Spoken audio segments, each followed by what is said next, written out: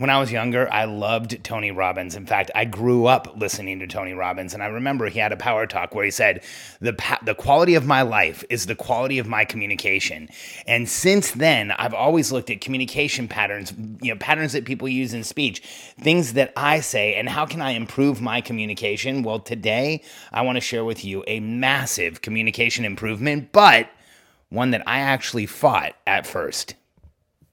I'm Alex Sharfin, and this is the Momentum Podcast, made for empire builders, game changers, trailblazers, shot takers, record breakers, world makers, and creators of all kinds. Those among us who can't turn it off and don't know why anyone would want to. We challenge complacency, destroy apathy, and we are obsessed with creating momentum so we can roll over bureaucracy and make our greatest contribution. Sure, we pay attention to their rules, but only so that we can bend them, break them, then rewrite them around our own will. We don't accept our destiny, we define it. We don't understand defeat because you only lose if you stop, and we don't know how. While the rest of the world strives for average and clings desperately to the status quo, we are the minority, the few, who are willing to hallucinate there could be a better future, and instead of just daydreaming of what could be, we endure the vulnerability and exposure it takes to make it real. We are the evolutionary hunters, clearly the most important people in the world,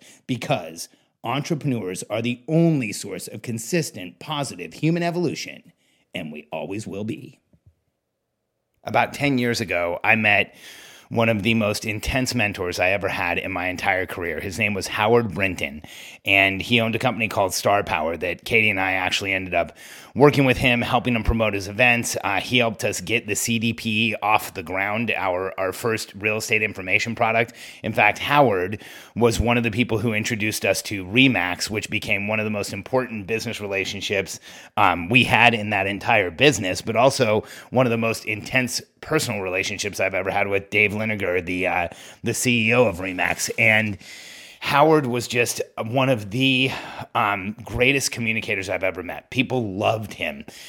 They fell in love with him, and they respected him like crazy. And I didn't have that effect on people back then. Maybe I do now, but I've always been seen as somebody who's very blunt and direct and to the point, and I often have trouble communicating. And sometimes I even make team members of mine feel bad or feel frustrated or upset. And so Howard was one of the people who coached me and who helped me through that, and who helped me with a lot of communication. And what's interesting is, there was one communication pattern that he wanted to help me with, and I didn't listen to him at first. So I remember one time I did something for him, and he called me. Actually, we sold a bunch of tickets to one of his events, and he called me, and he's like, Alex, I just want to tell you thank you. It's so great.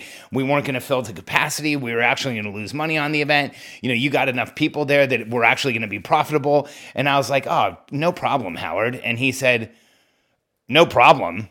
Well, I wasn't saying there was a problem. I was saying thank you. And I was like, what is he doing? What's going on right now? And Howard said, Alex, I'm going to challenge you to not say that anymore. And I was like, what do you mean? And he said,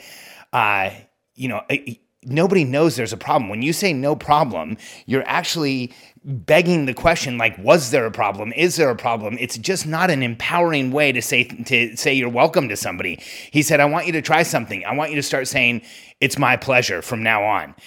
And I remember when he said that, like, there was something about saying it's my pleasure that I just didn't like. In fact, he didn't let up. He went on and he shared a story. He said, Alex, I want to tell you something. A few years ago, I was at a restaurant and I was watching this girl wait on tables, and we were going to be in town for 2 or 3 days, and I was watching her, and she was saying not a problem, or it's not a problem to people or no problem when they would ask for stuff. And I stopped her and I said, hey, I've got a challenge for you. If for the rest of the day, when somebody asks you for something, say, it's my pleasure instead, and I want you to tell me if your tips are any better. I'm going to come back and I'm going to check in on you, and I want you to tell me if your tips are any better than they normally would be. And Howard was at a conference or something, and so he left the restaurant. He went to his conference. The restaurant was nearby, and Howard was absolutely the type of guy who actually went back to the restaurant. He shared this story with me, and he said he went back, and he talked to the waitress, and she told him that she had been saying, it's my pleasure all day, and it was one of the biggest days of tips that she'd ever had. And Howard said, it's because you're not telling people there's a problem anymore. And I remember when he explained all this to me, I was like, this is so hokey. And what's the difference between saying no problem and my pleasure? Makes me feel kind of weird, because sometimes I'm saying, hey, it wasn't a problem, but it really wasn't my pleasure. And I just couldn't get my head around it. And I really fought against it. But then what happened was I started working with Howard more and more. He was helping us more, and he kept hearing me say no problem. And finally he said, like, hey, you're not listening to me on this. And so there was a day where he came in to talk to my team. And I actually flew him into town. He was an incredible public speaker. And he came in. We had a team of about 30 people. And Howard and I did an interview. In fact, it was one of the most intense things I've ever seen. Howard was dying. He had bone cancer, and he was having trouble like getting around. That's why Katie and I were doing so much work with him. I was helping him with some stuff and making sure that, he had what he needed to have in order. And he was like literally having trouble getting out of bed, but he flew down to see us. We had a window where he was feeling good. And I remember he got out of the car out in front of my office, and he was having trouble getting out of the car, and we got him into the office, and we went back and we gathered our team around, and he and I sat down and we recorded the whole thing. And the second the cameras turned on, he became the Howard that everybody knew. And we did this interview for my team, and then we put it out to the real estate industry. And it was just amazing. For like 2 hours, he just crushed it. And it was intense. And it was this phenomenal way that he spoke. And during that interview, he brought up the difference between no problem or you're welcome and it's my pleasure.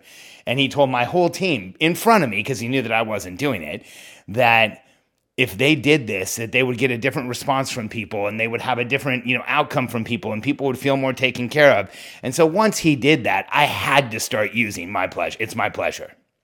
So once we finished that interview, my entire team started doing it. They started doing it in customer service. They started doing it in communication with each other. And then I started doing it too. And I can't believe I fought against it, because within just a few weeks of starting to use it's my pleasure instead of no problem like I normally did, I started realizing this intense difference of an effect that it had on people, and how much more it bought from people, and how much more it got from people, and how much more just that simple phrase had an impact on the people around me than saying no problem.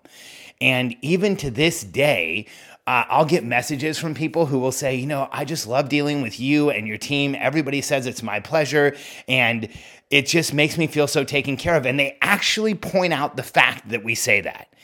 And it's one of those simple things that takes hardly any change or any energy at all to shift. But if you start saying, instead of you're welcome or no problem or you got it, it's my pleasure, you'll be shocked at how quickly the world around you shifts, and how, just like that waitress who had the biggest day of tips, you start seeing positive fallout from this type of conversation. You start seeing the positive effect from saying, it's my pleasure. And so this might be a little tribute to Howard, but it's an important one, because this simple language pattern shift has helped me a tremendous amount in coaching and leading a team and working with other people. And I know it will help you too. So don't say it's not a problem, because there wasn't a problem in the first place. Say it's my pleasure, and you will see people shift, and you'll see the energy of the communication totally change as well. And once I started doing it, I realized there's a huge energetic difference between saying no problem, which is kind of dismissive, and it's my pleasure, which is kind of inclusive, and you'll see the same energetic shift as well. Today, I have a simple request for you. If you're listening to the podcast, do me a favor. Share it with somebody, let them know about it, and hit the subscribe button so that you get notified every time we put out a new episode. Our host, Libsyn, has had some changes. We've seen our download numbers go down. I often share the download numbers here. We were up to 120, 130,000 downloads a month, and we're now aiming, or we think we're going to hit around 70 or 75,000 this month. So we've had a huge, huge shift. And so you might not be subscribed to our podcast any longer. So go ahead and subscribe. Make sure you're loaded up for automatic downloads. And do me a favor, help us get our listenership back up. Recommend this to somebody today, forward this to somebody today, make a post on Facebook and tag me in it today. Let me know if the Momentum Podcast has helped you. Let me know what the Momentum Podcast means to you. I would really, truly appreciate it.